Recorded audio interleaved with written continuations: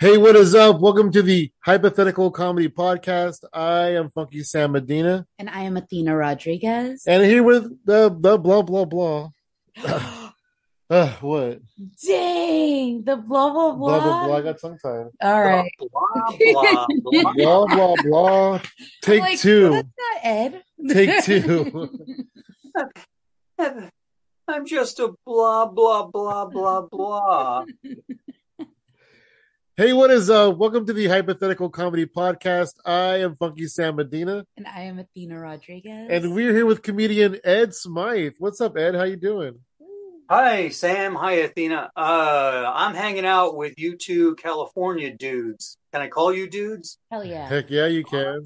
You gotta Bros? only if you hang 10. How's I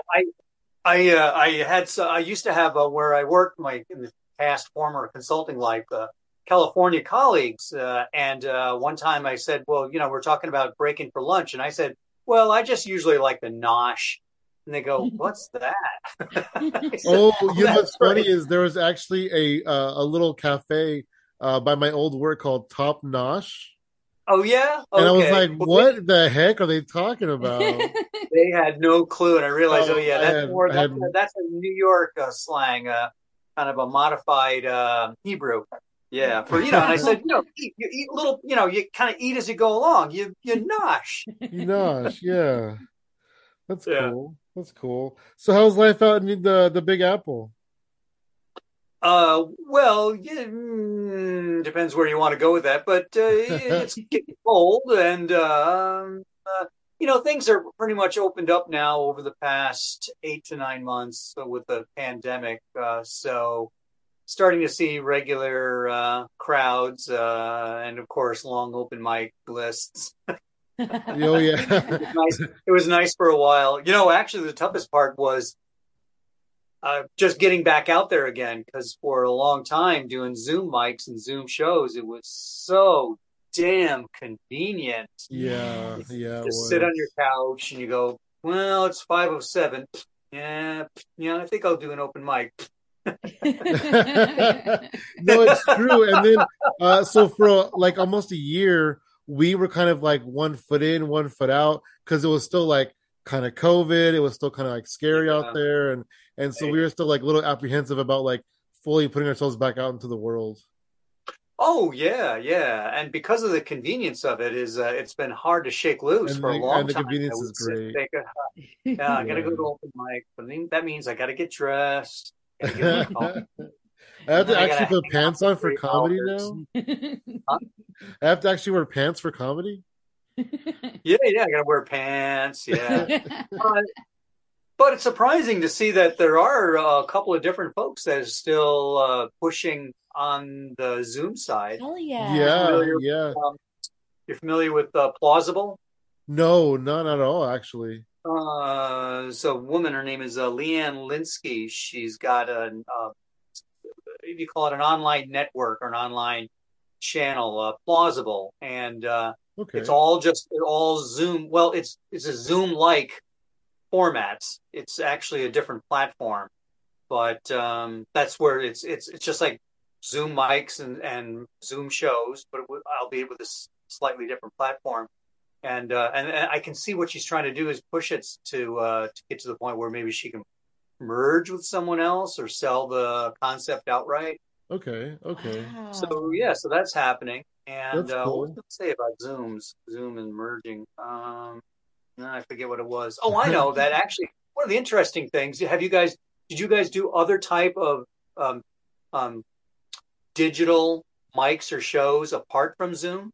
I did a few other kinds, but I didn't do anything like virtual reality or anything, but I did do like Uh, other platforms. yeah, there was one interesting one that the gamers use, and I can't think of it now. You familiar with Oh, it's that? probably Failure to render. no, it's probably StreamYard. Is that it? Yeah, that could be it. Yeah. And that was Maybe really not. interesting. Yeah, yeah. In part because where I use my phone, the image is reverse.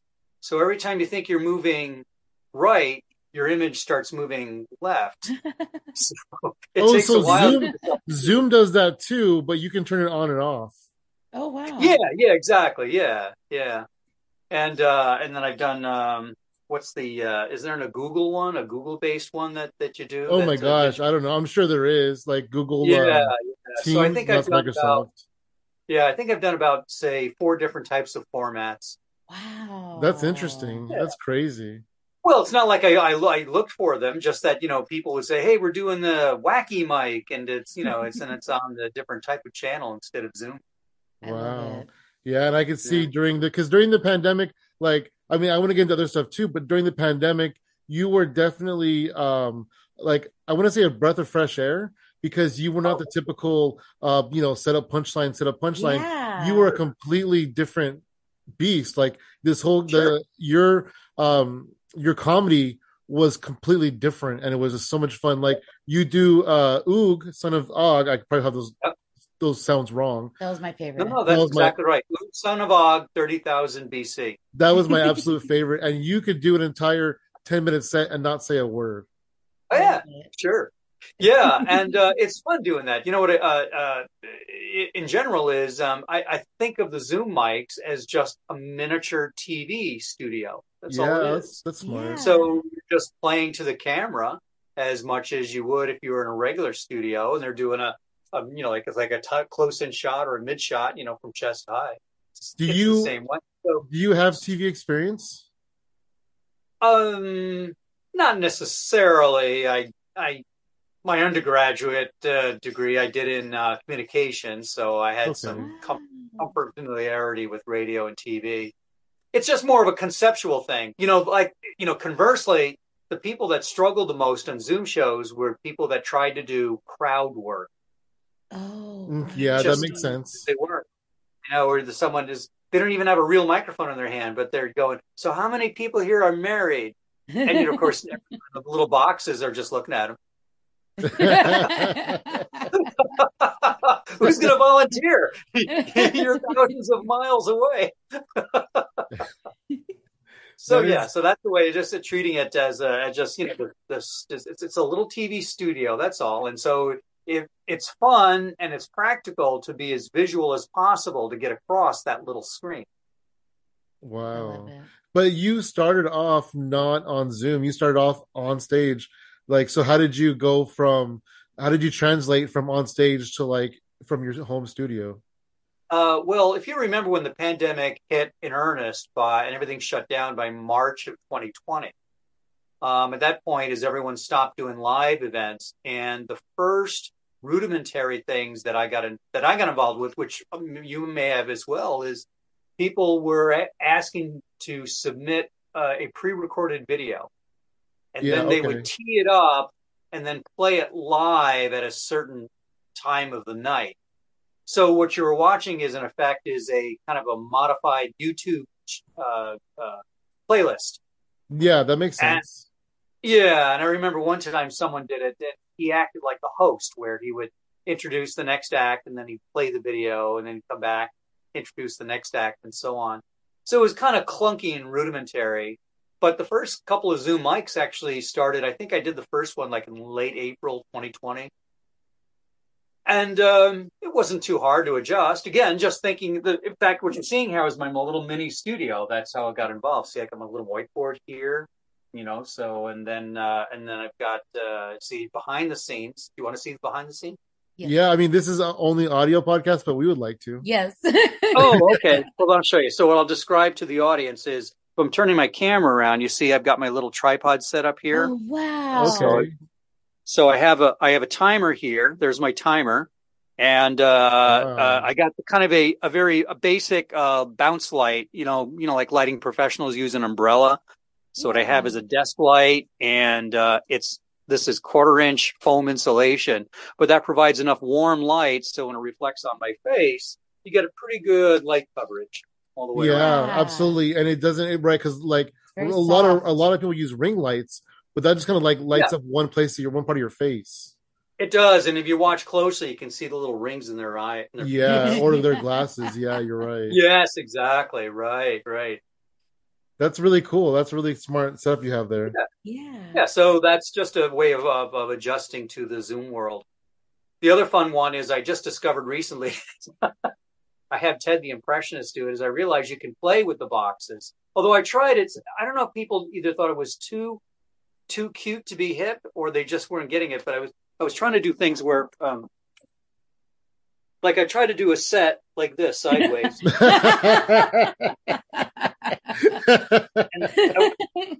Nothing was happening. I just didn't know if people going, what? Or they thought maybe I was tilting the camera. But I have fun doing it. Like, ooh. The other is, you're familiar with the old World War II graffiti, Kilroy was here? Yes. Oh, great. So I do my Zoom version of that. You haven't seen that. I don't think so. I don't believe so. Kilroy was here.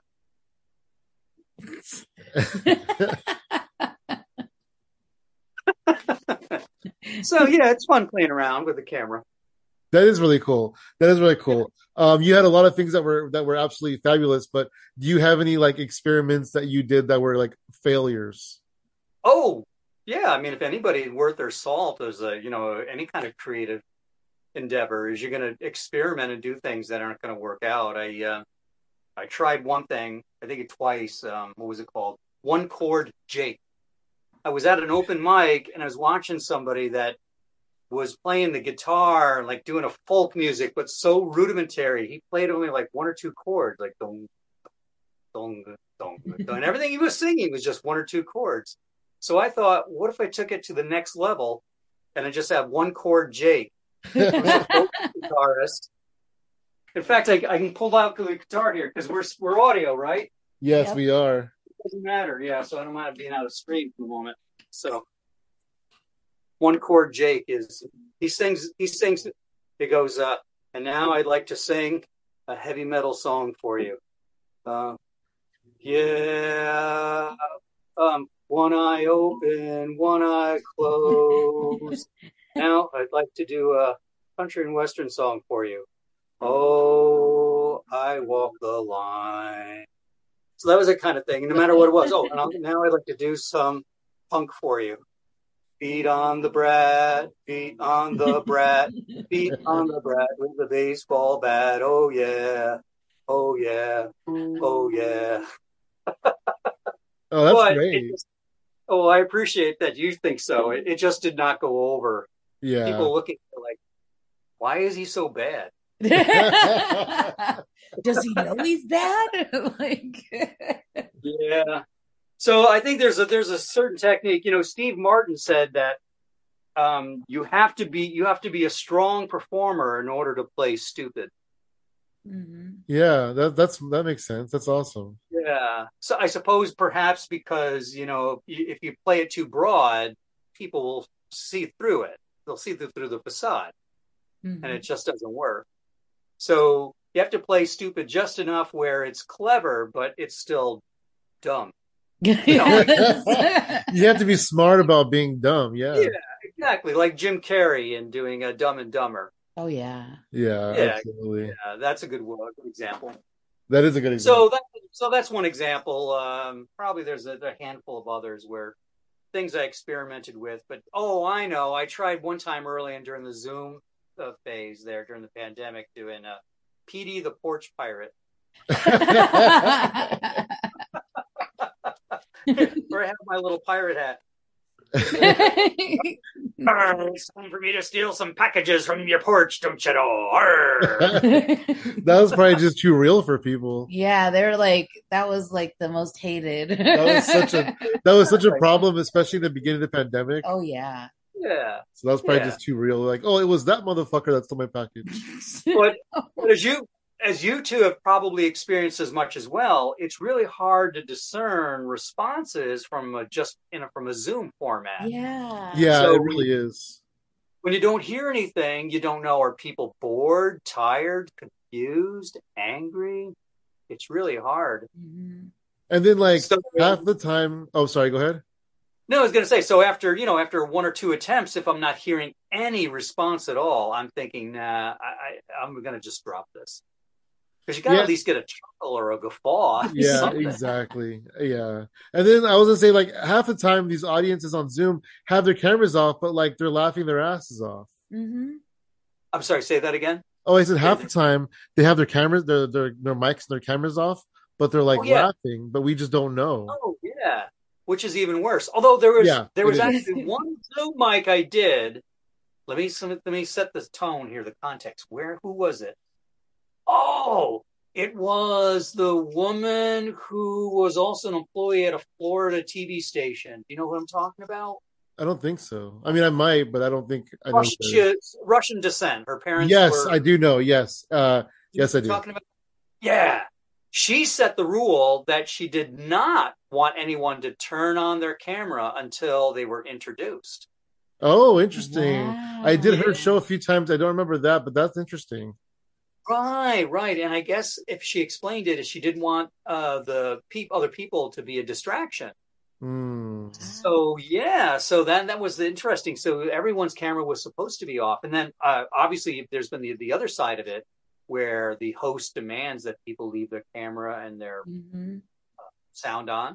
Mm-hmm.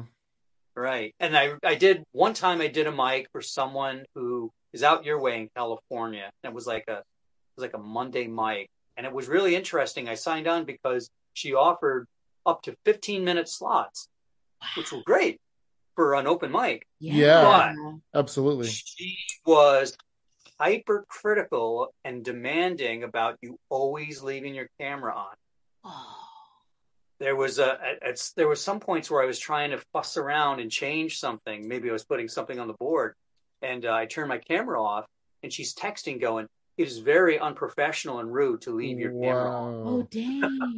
I could see you being a distraction, like you specifically being a distraction with your camera on when you're not performing, because you have the costume and the whiteboard behind you. So people are going, what is this caveman doing being in the audience of the show? Right. So I had one time someone who's a well-known Zoom host. So I guess I'll be courteous to leave his name off, but he was upset and concerned that I kept leaving my camera off. I probably know who you're talking about. Yeah, and then he said when I did have my camera on, he said, "It's very distracting for what you're doing." And I said, "Well, that's why I leave my camera off." Right. And he said, "That's not the way we run the show." It's like a catch-22. Wow. Yeah, you're damned if you do, damned if you don't. Mm-hmm. Exactly. So he didn't invite me back. Oh, wow. You missed out. Yeah.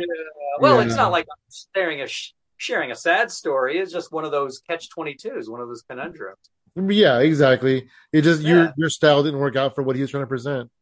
Exactly. Yeah, that makes sense. That's sad because he missed out. All those people missed out on seeing something awesome. In his worldview, he wasn't missing out on anything. He said, "If you can't change what you're doing, I don't need to have you back on the show." Oh, wow. Well, anyway, so those for the audience who's listening, I'll just leave it at that. You can yeah, heck yeah. So Ed, you were born and raised in New York, is that right?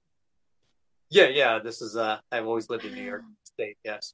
That is awesome. So, what was it like for you just being a kid and growing up in New York? Yeah.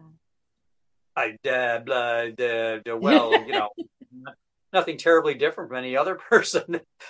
We have 4 seasons. You guys only have 1. Yeah, that's what I've heard. I've never experienced other seasons, so I can't speak to that. Yeah, when I used to travel out to California in my old consulting days, after a while I would get almost like seasonal depression because it would be mid-January and all I would see was green, no mountains, and after a while I was thinking, no, this is not fun. I want to, no hills, no mountains, no snow. Now, obviously, people in California go up to the Shasta Mountains to go skiing and see plenty of snow, but that's the main difference here in New York. It's nice to have all 4 seasons and enjoy the fall. And when you get the couple of crisp, warm days, you really absorb it and enjoy it because they're very infrequent. Oh, wow. Wow. I've never seen snow in my life. Really? Yeah. You haven't been in the I haven't snow. been. Well, I mean, I've seen it on TV, but yeah, I haven't been in snow. and I haven't like Yeah. been like where it's actively snowing. Well, that's sad. That's too bad, Sam. I I mean, can I feel send like some to. people always tell me that I'm not missing much. It's just wet and cold. So Well, I guess something to say about two California things I now. can do without being. Yeah. Yeah. Well, it depends on how you feel about it. If you don't miss anything, No, that hurts hell. yeah, slipping and sliding in the snow. And after a while, it gets a little old.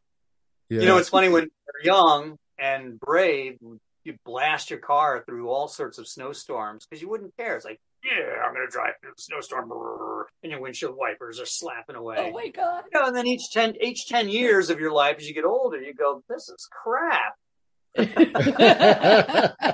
the older you are, the more you're angry about it, right? I know another difference, another New York, California difference. Now that it's coming to me. Let's see, I'll go like 12 years ago, we had a tiny little tremor here, probably like something like a 2.7. Oh wow! It was sustained. We felt it. It was like this, but that was it. You're like, what was that? Yeah. Yeah, and of course, all my California colleagues are laughing, and we're explaining this, and they're going, "Oh wow, you actually felt some shaking." But that's how like New Yorkers are when we say, "Oh, it's a little cold." You don't know cold. Like, yeah. I used to work at hotels, and I was working graveyard. And in hotels, there's a lot of people from out of state or whatever, And there was an earthquake, and I didn't even feel it. I didn't even realize there was. I was sitting at the front desk, and I didn't even realize there was an earthquake. But the front desk phone was ringing off the hook. Everybody wanted to be the person to tell me that there was an earthquake. And I'm like, oh, well, okay, well, this is California. Like, we're prepared for it. So, if anything happens, we'll be fine. And then, there is these two. We get small tremors here now and then. Yeah. The same thing in Chicago. Actually, I remember that well. I was sitting in a conference room with a couple other folks, and we couldn't figure out what it was. It sounded like someone was dropping an air conditioner on top of the roof. Wow. We don't know earthquakes. What do we know? dang. That's crazy. Yes, but we survived. Yeah, we do. Live for another day. Yeah. Heck yeah. That's cool. So at what point did you become interested in stand-up comedy?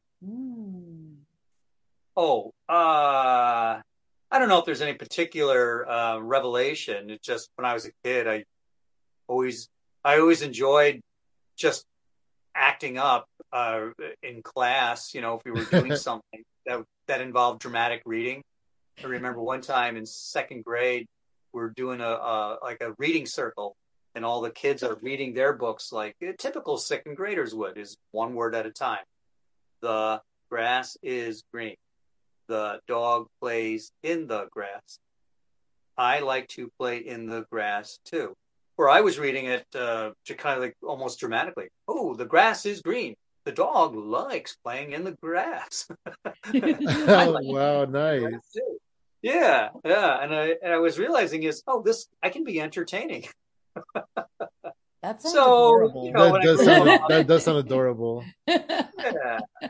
So as I grew up as a teenager, I always enjoyed just both cartoons and watching comedy on TV. So some of my favorite things when I was a kid, as a young teen, is Saturday Night Live. We got it late because the local station didn't want to play it because they thought it was a disruption to their late movie series. Second City TV, Monty Python. Yeah. And I loved, actually, my parents were surprised. I loved reading Doonesbury back in those days. They understood why I was cracking up on the couch reading it, but I loved Trudeau's just razor sharp satire. Nice. That's one of the ones I didn't read because it seemed just too serious for me. I don't know. I wasn't into that one, but that's cool. Yeah. The early Doonesbury was very, very, very sharp and satiric, especially during the Nixon years. So those are the kind of things that always it cracked me up, and then for a while, I tried to do stand up when I was younger, but it was just really tough to make any headway. So I stopped for a long, long time, and then finally picked up again on it. It'll be 7 years ago now. Wow. That's amazing. Did you do any of the characters when you were a kid? Like, did you start doing characters when you were very young? No. Because actually, one learned lesson I have now after all these decades is, I guess I'm too much of a method actor. Is I really get into then just being what I want to be on stage, and if it's just a regular person like I am, people think I'm serious. Oh wow! But if I can be Oog son of Og or ancient baby boomer, then it's almost like a visual release. It gives it's a visual cue, I should say. It gives the audience an understanding is okay. Whatever he's saying is, don't take it seriously. Mm-hmm. Wow, that's interesting. Yeah. So actually, Oog son of Og started from. It would be like 7 years ago.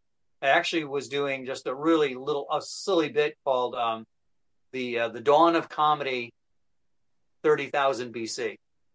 And all it was just walking up to the microphone, ape-like, and going, let's see how to start. Dating, airline food, difference between man and woman, me no like.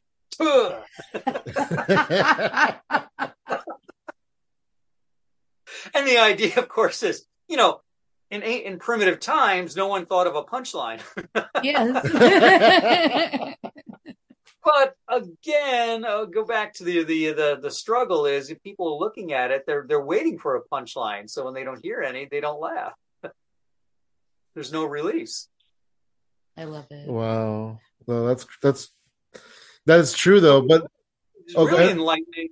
It was enlightening about, I'll say like 6 years ago. I got the Steve Martin biography. Have you ever read that? No, have not. And You're Laughing, I think it's called. One of the things he broke out in the early chapters was his purposeful decision to do material where he's not going to do the traditional setup punchline, but rather deliver things in an absurd way and let the audience decide when to laugh. Oh, interesting. Right. So he said, of course, and as I'm relating my same story to you, is he said that he had a lot of struggles and quiet times on stage where people were just watching and wondering what is he doing and when is he going to tell a joke. But he said it was the purpose is to keep building the comic tension until the audience decides when to laugh. Wow. So of course he That's got crazy. better at his own craft doing that. But that was the early Steve Martin from the mid 70s. Oh wow. And that was before he was even famous. Right. And he was doing the kooky things on stage. And as an audience member, it was dawning on you that it is kooky and you're laughing at it rather than waiting for a particular punchline. Mm-hmm. And then, of course, Andy Kaufman took it to the nth degree where he's not waiting for any laughs. He's just doing his thing. And eventually you're laughing at his situation, what he's doing. First time I saw him on Saturday Night Live, I thought they must have brought up some just like random person from the audience to just and I didn't laugh. I didn't think it was funny at all. I was just watching it going, this is dumb. All it is this guy standing there playing a record player. It took a while for me and like anyone else to realize, okay. He's setting it up so you're laughing at this whole scenario of this guy who has no clue what he's doing, playing a record player and pretending as if he's lip syncing to it. Wow. And that's what Oog son of Og was for me, because I was just laughing the entire time. Yeah. You were doing it. Right. So Oog has a little more sharper craftsmanship, if you will, where yeah. It's kind of like a reveal to the audience, but not in a hokey ta-da sense, but rather is da-da-da, and then da-da. And then that pregnant pause. So the audience goes, oh, okay. Yes. Ideally laughs at it, Yeah, of course. yeah, Like you're right though. you've seen Oog do the magic trick. I That's I had to have. I believe I have. Yeah, where Oog demonstrates he's got a cookie and he's got a handkerchief. And he covers the cookie with the handkerchief, and then he explains that he has to say a magic word, and then he pantomimes that he has to do a complete 360. So as he does the 360 and comes around, suddenly the cookie's gone. Wow! I don't think I've seen Right. that. It's a visual gag. That sounds fun. Yeah. That is awesome. That is awesome. So you said you got into comedy one time and it didn't work out, and you kind of stopped doing it for a long time. What was that experience like for you? Like, why did you decide to get into it at that point in your life? Why did I decide to get into it the Yeah, first time? yeah. The first time. The Oh, first time when you felt like it didn't work out. I'm sorry. Let me understand the question. You're saying the first time. Why did I get into it? Yeah, like why, Um, and then also like what was your experience like? well, it was tough because it's still the same as now, but just I'm much more older and wiser about managing to it. But in the local scene is you just have a lot of folks who doing local comedy who just do the traditional observational humor about Mhm. kids, dating, um, food, and things they see in the street, and that's what a local audience expects. If someone goes to an elk club to see a comedy show, they're going to see someone who does some jokes about dating, wives, and marriage, kids, that kind of thing. So for me, the kind of material I do, obviously doing it without any visuals to it. When you're watching, for example, Ted the Impressionist or even Oog, I would say is you're seeing what Ed did 20 years ago or so. But now he's Wow. putting it into a context. There's a character behind it. Whereas Ed just doing it plain by himself people weren't getting it. So one notorious time, I'll tell you a story then, is a local comic called me and said he's got a gig that he can't do, so he's happy to give it to me. It's a paying gig. So I said, okay, that sounds good. He said, I have to say the phrase the way he said it. It's a beachwear fashion show, and you're going to be the Oh, comedy. And I said, beachwear? And he said, yeah, people will show beachwear on the stage, in between your act. Oh, wow. So I said, okay, I'll take it. So I show up. It's a local bar, which isn't too bad, but it's not a beachwear fashion show. It's a bikini contest. oh, that's Dang. And much different. Here's Ed doing his wacky stuff, and they hate it. They're throwing pennies at me. They're flicking cigarettes. They're going, Holy "Get the shit! fuck off the stage!" And they're shouting like this, "You suck! Get off the stage!" Oh my God. Wow, they were literally throwing things at you. Oh, lighted cigarettes, pennies, Wow. rolled up wads the paper you pull off a straw, winding it Yeah. up, chucking Oh it. But Oh I no. could yeah. also, you were kind of also set up for failure because if people are going for a bikini contest, they don't want to see you. No offense. Ouch. Yep. Tell me about it, Sam. It's too late now.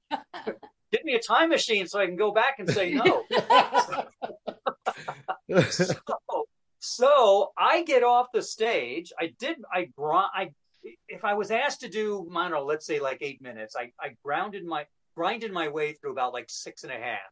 So I go to the owner and I say, well, I did, it wasn't that great, but I did what we asked me to. How about the money? And he looks at me like I asked him for his firstborn. He gives me this look like, what the hell are you talking about? So I didn't get paid. Oh no! Wow. I was gonna say that was the only highlight. Oh, it was a horrible experience. So, Oh Yeah. every comic's got to have at least one. Yeah. no! Yeah. Well, That's I can fine. see why you think it didn't work out at that point for you. So you kind of hit. Well, I'm just saying that's an anecdotal experience, but Yeah. yeah, Yeah. it was just a real struggle. And after about 7 years of doing it and getting more and more broke, I was realizing there's no romance in being a starving artist. Nah, That's true. there is no romance there. It's just Yeah. all raw dog. I moved on just to do something different with my life. Well, you did it for 7 years, and then you decided to stop doing it. So, Yep. what was the mindset for you to hit the pavement and get back into comedy? Yeah. You know how people sometimes, as a creative, they say something to the effect is, "I didn't choose my art chose me," Yes. or variations of that. It was very much the same thing. I started really realizing that I could do this again, and I felt less stress about it because the years had gone by, and I just felt, yeah, I got to do this again because this is my gestalt. This is what I love doing, and so I went back to the local open mic and I did the same material I did from whatever it was, 17 or 18 years before that, and it was fine. But I realized I could pick up where I left off and do it again. So that's what I just started to do, and then as I said, Oog came out of that little bit that I did, and then I realized it would work out if I could just create a special theme with a particular character. So then Oog was the first, and then Bronco Brad. Bronco Brad was there was a wooden horse in the corner of my little office here, and I thought Bronco Brad. And I thought, yeah, the children's TV cowboy that never was famous, but somehow thinks he still is. I love it though. Yeah, I do too. And let's see who else. Ancient Baby Boomer. I was just thinking that it'd be funny that people of my age and era, that it's not too far long ago, things that we knew or experienced, 30 years ago, let's say, or 30, 40 years ago. But it's so ancient, like rotary telephones. And I thought, well, play that up. So it isn't as if that there's a dramatic difference, but just tilt that absurdity just one more level beyond that. So that was the Ancient Baby Boomer. Wow. And then, am I missing anybody? Oh, one thing I haven't done lately is, and I don't know if I'll continue it, is Vladimir Lenin's Total Bolshevik. Oh dang! I like it. I enjoy it. It's because I just got this idea of Vladimir Lenin came back to life as a Vegas comic. Hey, how do you doing? It's crazy. I tell you, crazy. I tell you. Oh, I think I've seen that before. Yeah, but I don't know, Sam, if either people don't know who Vladimir Lenin is, or they don't quite get why is Vladimir Lenin telling like Shecky Green type jokes. Yeah. But I enjoy it. It's fun. It's like, hey, it's crazy. I tell you, crazy. And of course, it's all really bad two-liners. About what was like the earliest one. Oh yeah, I go to bar. Yeah, I tell bartender, make me a white Russian. He said, okay, take off that stupid uniform and tell me you love the Tsar. Hey, what I think. What I think, Athena, Sam, here is I don't think people know what white Russia refers to. So the joke doesn't really it doesn't hit. Wow, you mean they don't know that the drink? They may be even laughing at what I'm doing, but they don't really get the gist of it. Do you guys know what the White Russians were? No, I don't. I just know the drink. I don't know. Yeah, see, exactly. Yeah. Why should I foist that on you? The White Russians. The White Russians were the remnants of the Tsar and his government after the Bolsheviks took over. Oh dang! Oh, okay. Back immediately after World War One, from 1919 to 1920, it was an active civil war between the White Russia and the Soviets. See, there's a you can't go to a comedy club and have someone explain that to you. Right? Yeah, exactly. There's no like context portion of the comedy So show. you see, when I say make me a White Russian, that's why the guy says, take off that stupid uniform and tell me you love the Tsar. Because you're a White Russian. Get it? Okay. All right, let's move on. So there's another example from your question you asked a few minutes ago, Sam, is there's something that it's fun to do, but it doesn't really hit home. Yeah, no, that makes sense. So on your second run of comedy, you've definitely seen a lot more success. Mm-hmm. You've been in a bunch of comedy festivals. Do you have any fun stories or experience about some comedy festivals you went to? The most frequent one has been the Finger Lakes Comedy Festival, which is in Ithaca. The people who organized that they've been gracious enough to invite me for now. It's been like 6 years straight. Oh wow! Actually, the one thing that struck, it's fun. It really is just an unpaid showcase in front of fairly receptive audiences because people want to be there to see a show. The one thing that strikes me is the first one I went to in 2016 is I met a bunch of folks who actually have now become much more on the main circuits. And it's one of those things is, I don't know if I just didn't do enough networking or I wasn't memorable enough, but I watch their clips on TikTok and I think, oh boy, they got far. I'm still working on my path. Yeah, they're pretty much they're like fun showcases. That's the way I can put it. Yeah, they're just organized to be in one single location. Yeah, and it definitely pads your comedy resume a little bit, and it also helps with like what's the word, networking. There we go, networking. Mm-hmm. Yeah, and that's what I'm recognizing now. That actually is the bigger value of the network rather than the performance. And actually, the irony is that, like with the Finger Lakes Festival, is that there's always a promise that they'll video record your set. But of the 6 years that I've done it, it's only been 1 year that they've actually had a videographer. The rest of the time, they haven't been able to pull someone together, or they dropped out the last minute. Oh wow! Oh wow! I know. Actually, a fun story was last year, and almost again this year, is I finally got to meet up with Luke Lindale. You're familiar with him? Yes. Yeah. So Luke and Luke's very kind of he's a very easygoing, chatty guy. He'll call. He's done this where he calls me out of the blue and we'll talk for an hour. It's like, I'm happy to chat with him. It's just not like I don't feel like his personal friend, but he's very easygoing and conversational. So I know that if I ever want to go to Toronto to perform, I can hook up with Luke. Nice. Just that hell of a long trip to go to Toronto. Yeah. So cool. It's just a way that I try to get down to the cities. I think about how I can leverage that into contacts. And there's been a couple of folks that I've been doing Zooms with that I've gotten then to know personally going down to the city. If you're familiar with Bruce Lipsky. Yes. Yeah. From Zoom and stuff. Bruce, Helene Witt. Yep.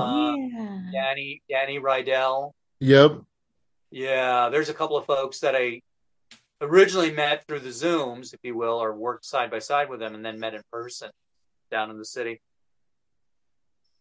That's awesome. That's one of the things I really loved about Zoom is the ability to network with people you normally wouldn't probably have networked with because they were all in their states, but now you're like all online. So it kind of made it a more vast approach at networking. And I loved that part about it. Oh, yeah. Yeah. And if travel wasn't so damn expensive, it would be great. Yeah. I still have a standing offer from Sonus Steven. I can come out to Tokyo whenever I want. Oh, wow. Nice. Wow. That's cool. That's but but it's okay. Yeah. All right. And if I want to, just starve to death for the next year and a half. But at some point, you can make it to Tokyo. And if the opportunity arises, you know who to call. Exactly. Well, yeah, indeed. So that's the thing is it's almost like, meeting folks from international level was a real kick. Yeah. One thing about you would never meet them in real life. but through the Zooms, you got to meet a whole bunch of people. Oh, Peter Seidel is another one. Yep, You know yep. him, right? Yeah, yeah. Yeah, one thing about the networking during the pandemic, like for example, there's this guy in Texas who I became really good friends with, right? Would I have met Yep. him without the pandemic? Probably. Would I have become as close to him? Probably not. Yeah. Are you You talking know. about Al? No, he's actually Al's roommate, cousin Berto. Oh, cousin Berto. Yeah, Yeah, yeah, yeah. yeah. We Yeah, I became know really what you good mean. friends during the pandemic.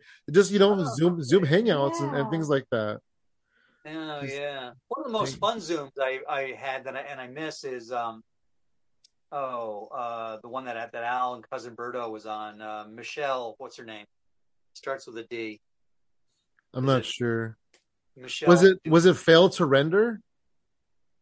Could have been. Is she Are you talking she about are you talking about a different Al? Are you talking about Big Al Gonzalez?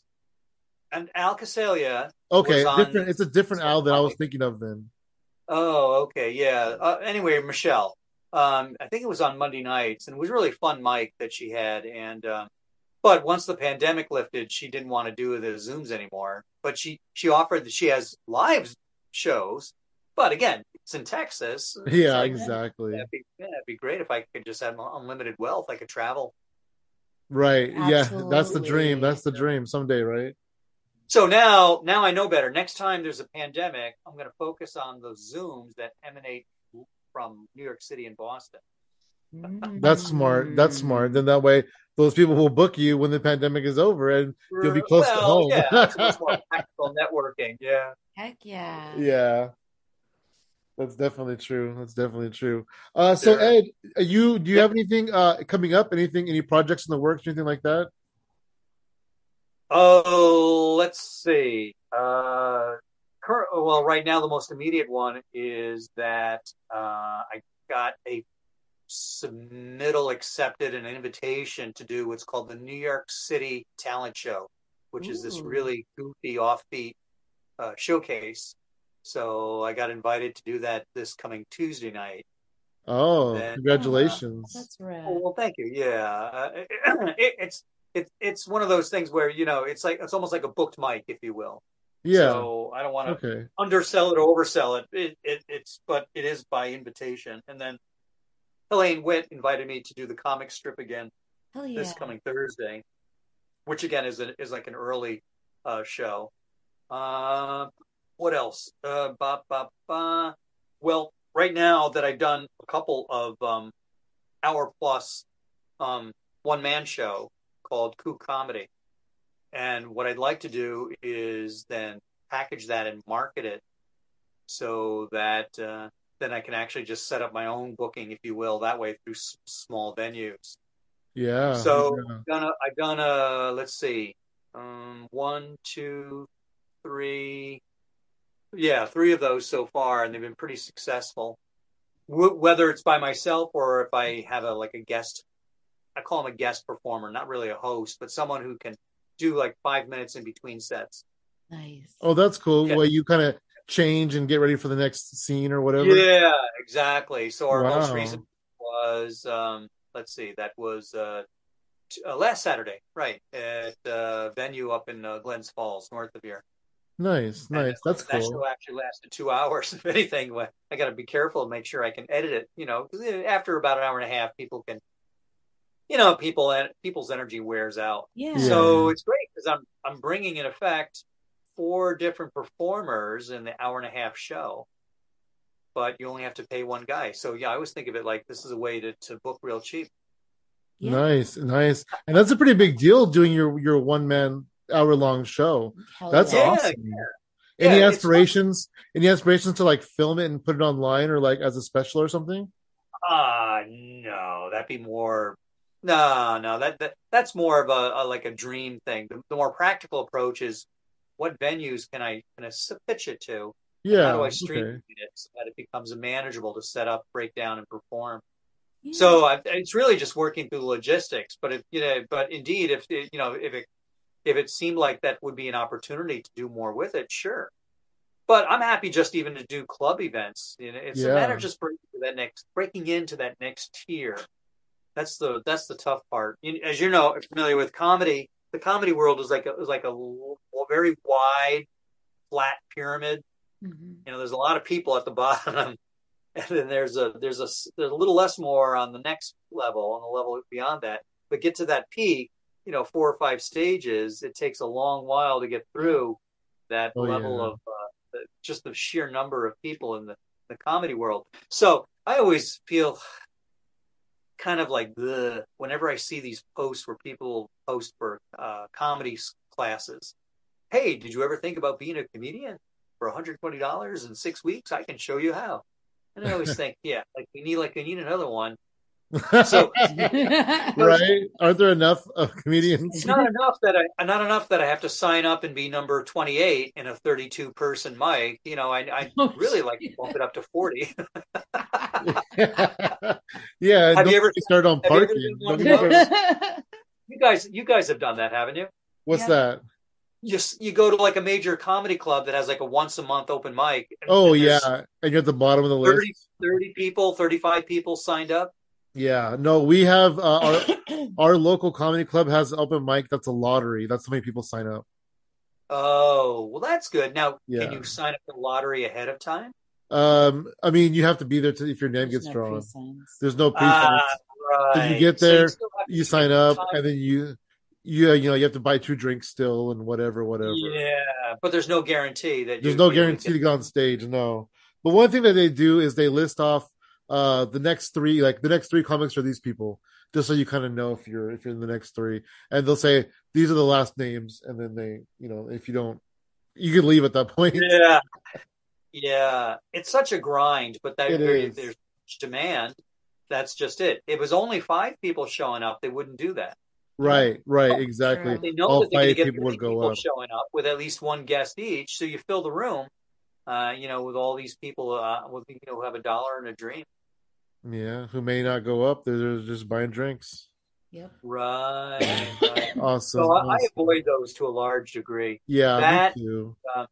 The lottery ones, that's bad enough. But the ones, they pull the name out of the hat, which would be okay if it was a finite number of slots. Let's say like 20, and you're there for an hour and a half. But I've gone to ones down in the city where they have, 30 or 35 slots. And you have no clue, of course, because your name's in the hat. Dang. You could be first, you could be 10th, you could be last. And it's such a drag to sit through 2 hours, just person after person. So it's tough. I've stopped. I've realized that it's time to stop doing those type of mics because I've equated it to the idea of trying to build a house 1 hour a day at a time. Yes, the house will eventually get built, but she'll be dead before it finally everything together. And it's the same way trying to do 5-minute open mics. It's just not worth it. You're starting off, you can be bad and you can sit through it, but after a while, you got to just be more. What's the term? What's the term for be more time efficient? Level up. You got to be more effective with your time. Yeah. It's smarter. Work smarter, not harder. Yeah. Exactly. And open mics are like that. Some open mics are good. You probably have a couple like that in your. Yeah, there's some that we go to and some we don't. Yeah. Some that they may be like in a smaller venue, but there's only say 12 people that show up.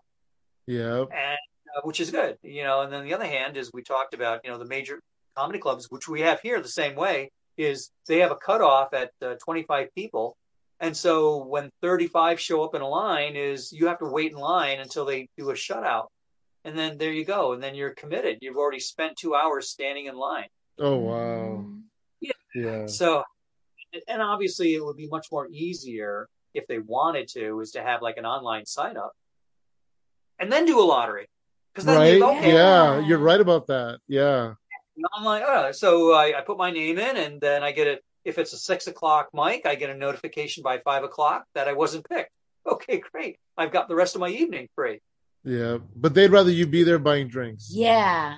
Yes, indeed. Yes. It's a business. It's all life. Life is a business, Ed. Life is a business. You know it, brother. Speaking of business, thank you for joining us very much. It was super fun talking to you.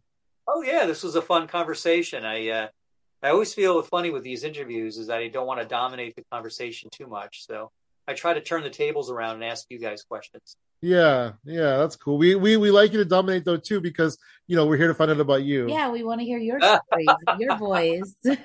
Absolutely. I You appreciate it. want to promote your business and plug your social media? Oh, let's see. Well, you know what? I've always appreciative if people would like to go on my YouTube channel and see my different playlists. I have different playlists for Oog, for Ancient Baby Boomer, and then I've got Nice. some fun playlists of classic funny commercials and I would call it classic comedy to watch. And then what was the other one? Great humorous music videos like Julie Brown. Julie Brown. Hold on, let me think for a moment because I'm a blonde, and that one. Right. Yeah. No? Did you ever see the movie Earth Girls Are Easy? Hell yeah. Oh, okay. Remember when Julie Brown does the beach scene? Yep. Because I'm a blonde. Yeah, yeah, yeah.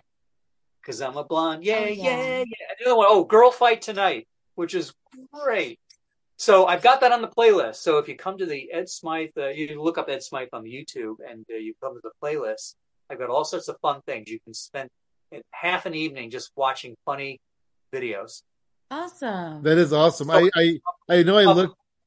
I've tagged as well as my own clips. Okay, sweet. I know I looked you up before, like when we were deep in the pandemic, but it's been a while. So I'll go ahead and check out your YouTube page and check out your playlist and see what's going on. Yeah. Sounds like fun. So if someone does that based on my recommendation, I'm pleased.